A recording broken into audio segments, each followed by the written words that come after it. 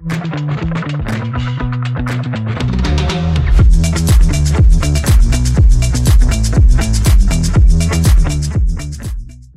give a huge round of applause for Chris.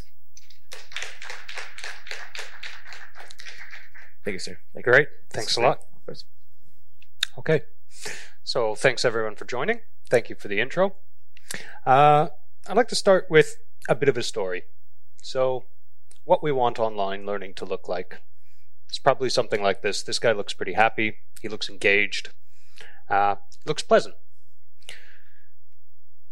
Unfortunately, I think this is the feeling that a lot of people might experience when they do online learning from time to time.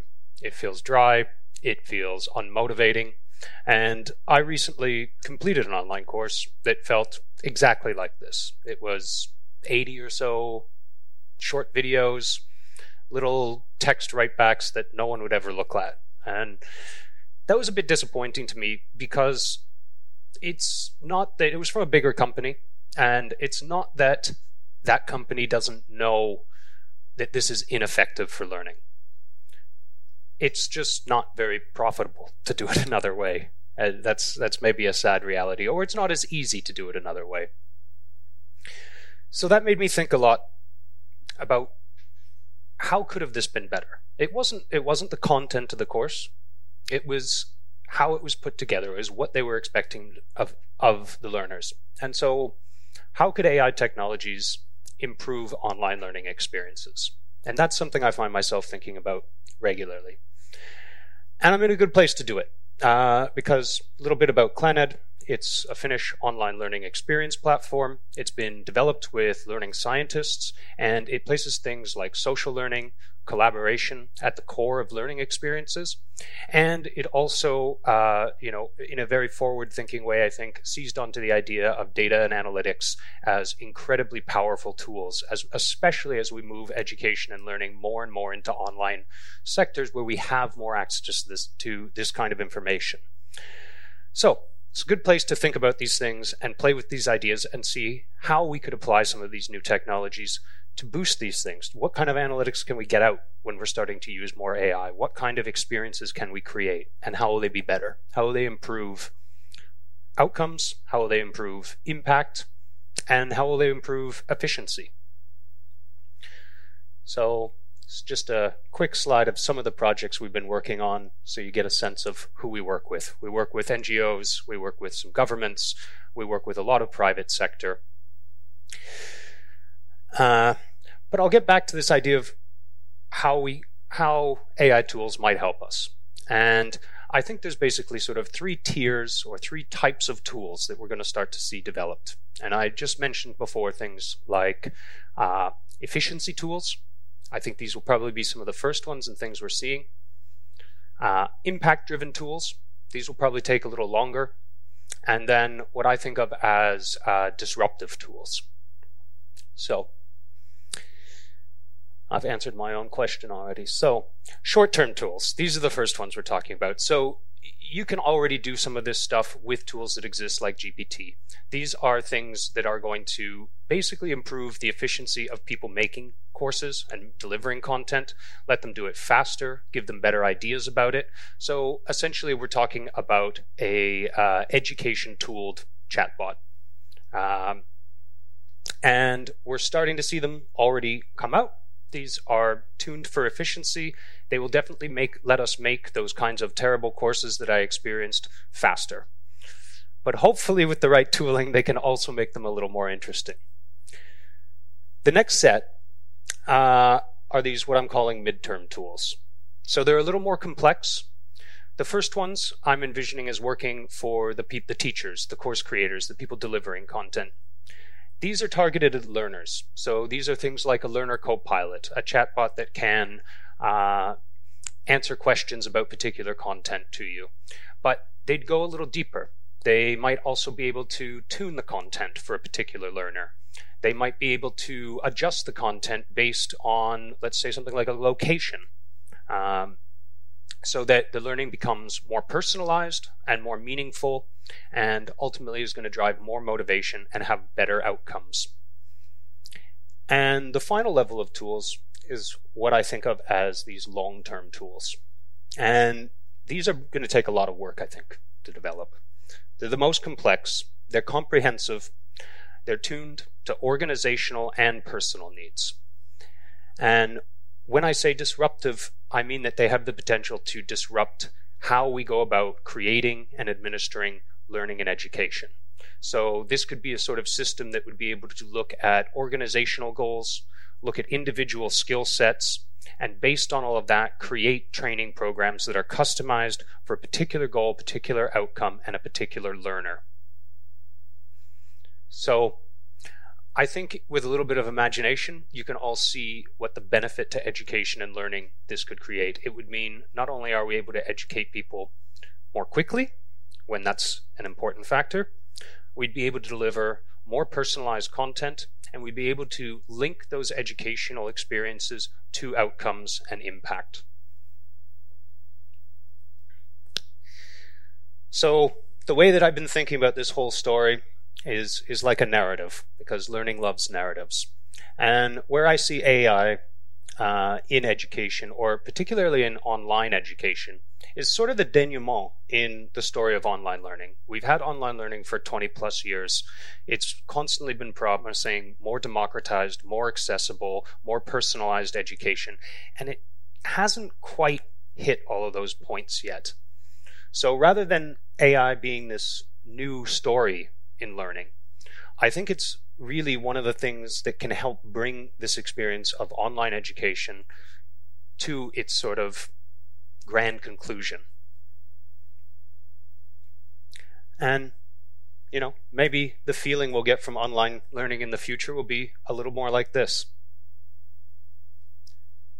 So, that's it for my talk for now. I look forward to any questions if you have them. We can connect later. You can find me online, and you can connect with Keynote. Let's give a round of applause for Chris. Thank you so much. Yeah. Thank you, sir. All right, keeping the ball rolling. Great, your face featured. Well, hey, thank you both so much for being here today. We know, that artificial intelligence is becoming the torchbearer in addressing the world's most pressing concerns. So for the next 20 minutes, I really want to sort of take a look at how AI is transforming the landscape of education and, in some regards, healthcare. So let's just go right at it, right? Okay. Let's do it. So lifelong learning is crucial in an ever-changing world, and AI is posed to play a significant role in this. Personalized learning plans using AI have also been shown to improve learning outcomes by as much as 50% in some cases. So in what ways can AI contribute to creating effective and adaptive lifelong learning solutions? And how can we tailor these solutions to accommodate diverse goals and skill sets? It's a really complex question. Yeah. There's a lot to unpack there. I think, obviously, some of the tools I was mentioning are ways to develop personalized learning plans. If you could sit there and talk to GPT or whatever it's called and say, I'm interested in these things, or I have these new career ambitions, but I don't know how to go about them. And it can start to build a program for you to be informed. Maybe that's leading you to some other certification. Maybe that's helping you just build a sort of rapport in a particular knowledge set. I think that would be hugely motivational and helpful for people, because I think sometimes it's just not that people aren't motivated. They just don't know where to find the resources, or can't find one that suits them or fits them.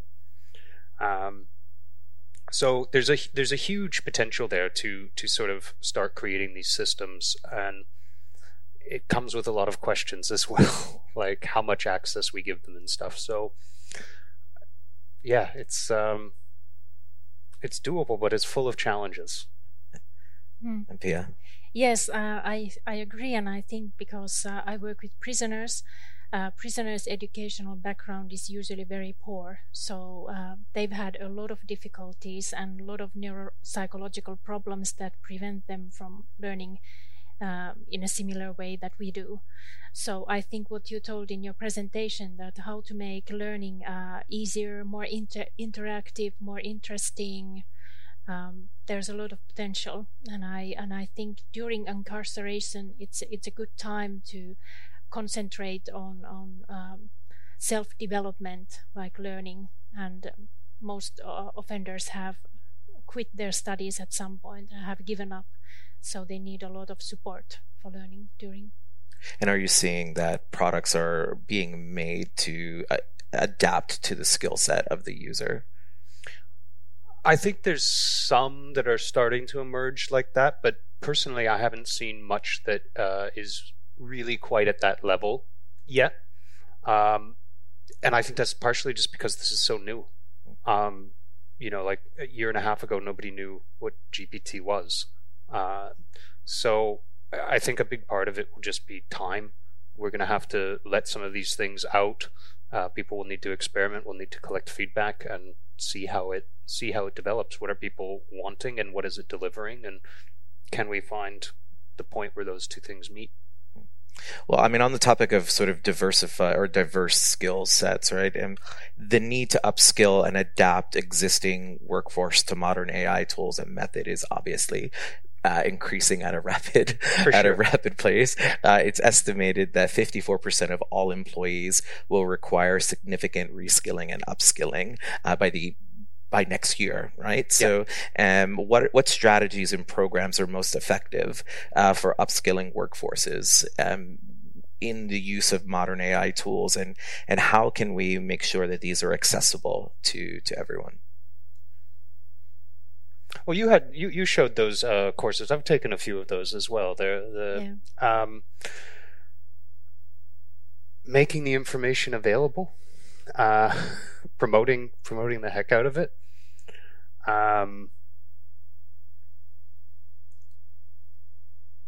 Using those efficiency tools, perhaps turning out courses on AI faster with the help of AI might be one way. And Pia, how would this relate to? Yeah, I was thinking that you said that this upscaling of skills considers the normal population. Thinking about then prisoners who are much more behind of it, you have to start with the very basics. And I'm very glad that we are able to provide at least courses by Helsinki University on AI. I think that's a good beginning for anyone to start with. Learning and developing your AI literacy and so on. So as you saw, the prisoner's answer was, it's something like outer space for many of us. So is the learning curve quite grand within the prison system? You mean there's a big difference between prisoners' skills? And, correct. Yeah, that's a challenge. And what you told about personalized learning is definitely what prisoners would need. That we have a very, very poor segment, and then we, on the other hand, we might have very skilled learners and prisoners with very high digital skills that they cannot use during prison time. So they should be also given opportunity to do something meaningful with their skills during imprisonment and upscale in this way.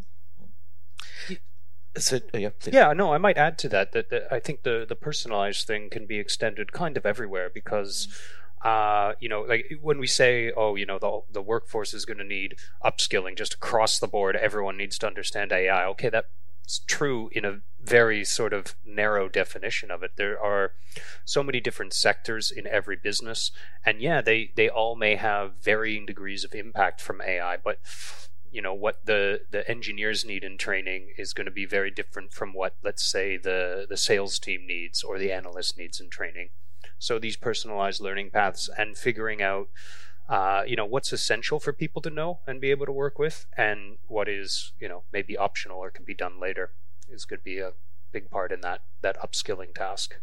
But even sort of a basic introduction to it, right, will make AI less scary, right? Yeah. Less like the demon in the room that's coming for our jobs. Or I'm going to totally shift gears here, and we know that AI is holds promise when addressing healthcare disparities, right? And so, but it's a concern that it could also exacerbate them. Studies have shown that AI can help reduce healthcare service delivery gaps by 45% in underserved populations. So what strategies should we implement to ensure that AI contributes to healthcare equity rather than creating further disparity? Again, that's a really super complex question, and I think it really depends on, in some cases, where we're talking about. You know, we have the ability to make rules here in Finland about how, let's say, technology is rolled out and who has access to it. The same is not true everywhere. So I don't know. I mean, I'm not a policymaker, so I don't know that I have a solution or even an idea of how you could limit disparity. But I think that generally the outcomes of these tools is increases in efficiency. And so maybe it's deployed differently in different levels. There probably will be several tiers of service. But if the base outcome tends to be an increase in efficiency, then perhaps that's like a net positive. You know, if it's able to diagnose more people, base diagnosis, that might be one thing. We're able to employ something like AI and a self-survey quiz to diagnose your, you know, do you need to go to the doctor? So perhaps that helps some equity and keep it on the side of positive impact. Have you worked with any projects that has sort of addressed this issue? Well, I know that some prison systems already use this, and I think it's because the situation is like in Finland, that there is a staff shortage in prisoner healthcare and staff turnover, and on the other hand, prisoners' needs are very high, considering substance abuse problems, psychological problems, physical problems. So something that could speed up and fasten healthcare workers' daily processes, management of patient information might be very beneficial. Maybe even some predictive analytics to help with diagnosing and finding the best suitable treatments, and predictive healthcare too. There's always, you know, when we talk about equity, there's always the possibility of there being entire part of the populations that are underserved, right? If only data is being given by white men of age 30 to 50, there are then, you know, women who will be misdiagnosed, or those of different ethnicities. And so where do we sit on that? What can be done to make sure that these types of, you know, problems don't, if we're going to lean more and more on AI, right? And there are also, I've sort of read somewhere that doctors will get a diagnosis and then sort of think about it, and 45% out of the time they're changing their opinion, right? But if we're saying that there's a sort of labor shortage there already, where is the sort of human side of AI in healthcare? How can we ensure that doctors are not just sort of taking what could be generally maybe wrong information based on the data that was put in? Doctors should be trained on AI too, and remember that it doesn't take away their expertise or the need for their expertise. So as I said in my presentation, that AI is a tool for experts, but it's not supposed to replace our expert analysis, and the human supervision should be always part of analyzing especially vulnerable, marginalized populations, because the risk for misusing AI is especially risky in those cases. Mm-hmm. Let's go back to digital literacy. So AI, 10% of digital literacy programs are currently tailored for marginalized populations, such as prisoners. So what role can AI play in enhancing digital literacy for these groups? And how do we ensure that these technologies remain accessible and inclusive? Well, I think the efficiency thing comes in here. The efficiency in the sort of the threshold level of effort needed to, let's say, create trainings, because that's what this is coming down to. It's like, are there programs for these people? Well, it takes a lot of effort and a lot of resources to make a good, effective training program, and then you also have to run it. So if we can just increase the efficiency at which they're made and reduce that sort of overhead cost or the investment of creating these things, and rely on some AI co-pilot support for managing and administering them, I see that just as expanding access. That's, to me, seems you can create more, you can get more out there, and you can manage it more easily than, one person can now do the work of what 10 would do. So it might just be about setting the expectation to keep producing programs and making them accessible. Yeah, I agree. So, well, first of all, with prisoners, it's the question of providing devices to prisons, which was the first step in our projects. And then I agree that if you want to make a good learning program, you have to invest on it and have the expertise. And in prisoners' case, it's a good idea to provide self-learning platforms. But usually, these kind of populations like prisoners, they also need the personal assistance. So combining these two is important, I think. And what are some of the platforms that you're seeing now that are really sort of addressing, this issue and helping with? What are your favorites? Oh, favorites of just the tools that are out there right now. I'm a big fan of GPT. It especially the new model is quite powerful and can do some pretty impressive things. Linking them up is pretty cool as well, if you get into agents or something like that, and then you can ask it to make me a slide deck on this topic and tailor it for a prison population or for a medical population. And of course you're still going to need to go over it, but you can link them up. Auto GPT is a fun one. Yeah.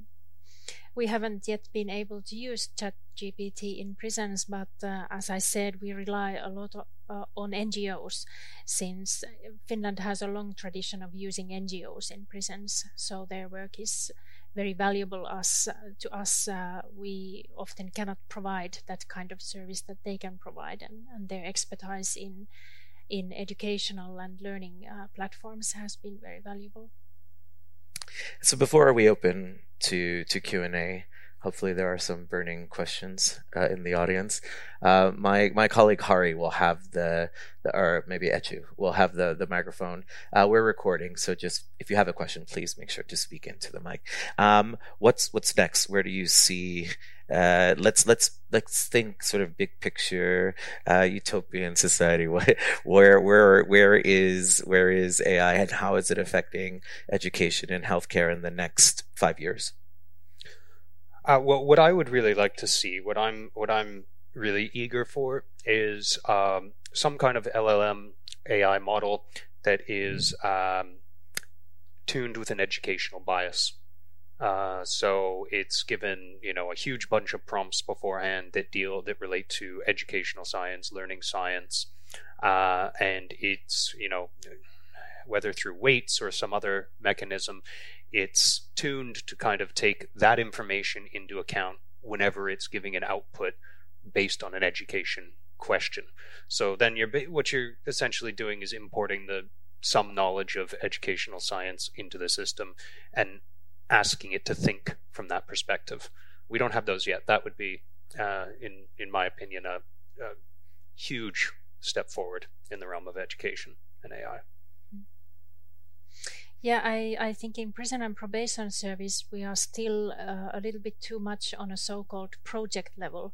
So we have a lot of projects, we have tested many solutions, we have implemented some solutions to some units, but not everywhere. So I would like to broaden the concept and make it available to everyone in prison units. But that will certainly take time. All right, does anyone have a question from the audience? Thank you so much. Oh, that was loud. Well, I want to ask about privacy and data. because that's obviously a pretty big one. But when we talk about healthcare and we talk about prison system, I'm just imagining like this, the movie Minority Report, that the computer knows before you do a crime or maybe you'll get a cancer or whatever. So I'm thinking that how does that, when we are creating these learning models and we are giving data that it's analyzing you to be able to teach you or diagnose you, what kind of opinions you have on the privacy issues, on the individuals using them, and how that is being used, and do you have some use cases on that? Well, I think the ethical guidelines by the Council of Europe have a lot to do with this question. And I think this is also one point why we maybe haven't proceeded that fast in prison system as in many other areas of society, that we have to consider even more carefully questions that everybody is thinking about. In prison and probation services, Asian countries are most advanced in using digital solutions in prisons. But I think that is partly because they don't have the same kind of privacy policies that we have in Europe. They don't have the same GDPR that would put barriers. So probably they will benefit from somewhere, but on the other hand, I think in this case it's better to be more careful, at least in the beginning of our projects at this point.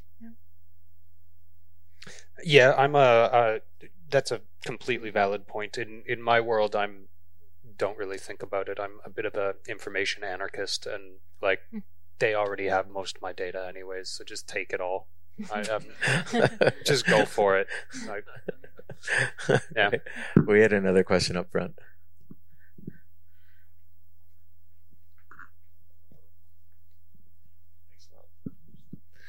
Yeah, thank you so much. It's been really interesting. I'm just curious to know, Pia and Chris, how do you use AI in your daily work? Could you give us some examples? Sure thing. Yeah, I use it for a lot of things. It started off with drafting formal company emails and getting some, email template things. That was an early use. I'll use it to support article writing all the time. If I've got to write on a topic, I'll get the ideas out and then ask for feedback and points and work with it just like another.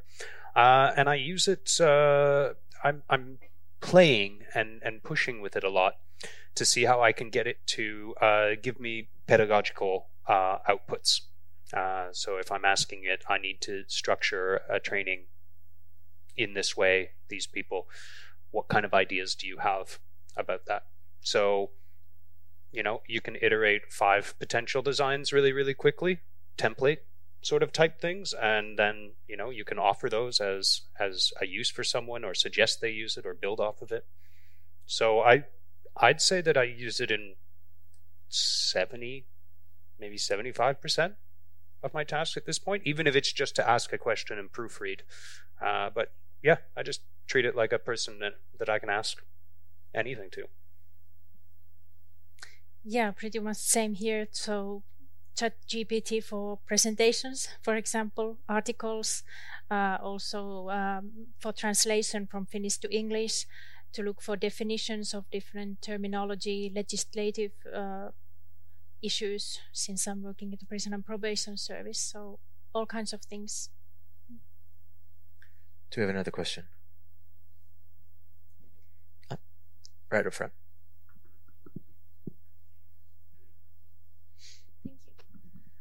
Yeah, I could be curious to hear, from your point of view, in your own context, what do you see as the biggest challenge in front of the personalization?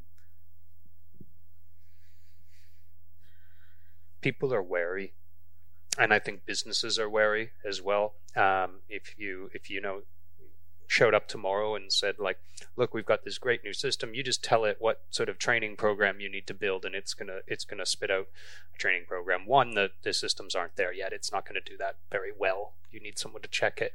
But even if it did do it really well, I think a lot of, especially when there's business involved, when there's money on the table, people are hesitant to accept the new technology. I think everyone's very hyped about it, and at the same time very like, can I trust this? Will I get return on that investment? So I think we have a lot of work to do, proving that this can work. Yeah, definitely. And I think in a prison setting, prison is a high security environment. So security always comes first. So even in the small things like bringing internet connection, restricted internet connection to inmates was a huge barrier first to cross and justify that we need to do this and we need to test this. Do we have one more? We have time for one more if there is one more. Okay, hey, let's give a huge round of applause to Chris and Pia. Thank you so much. Thank you. Thanks. Thank you. Thank you.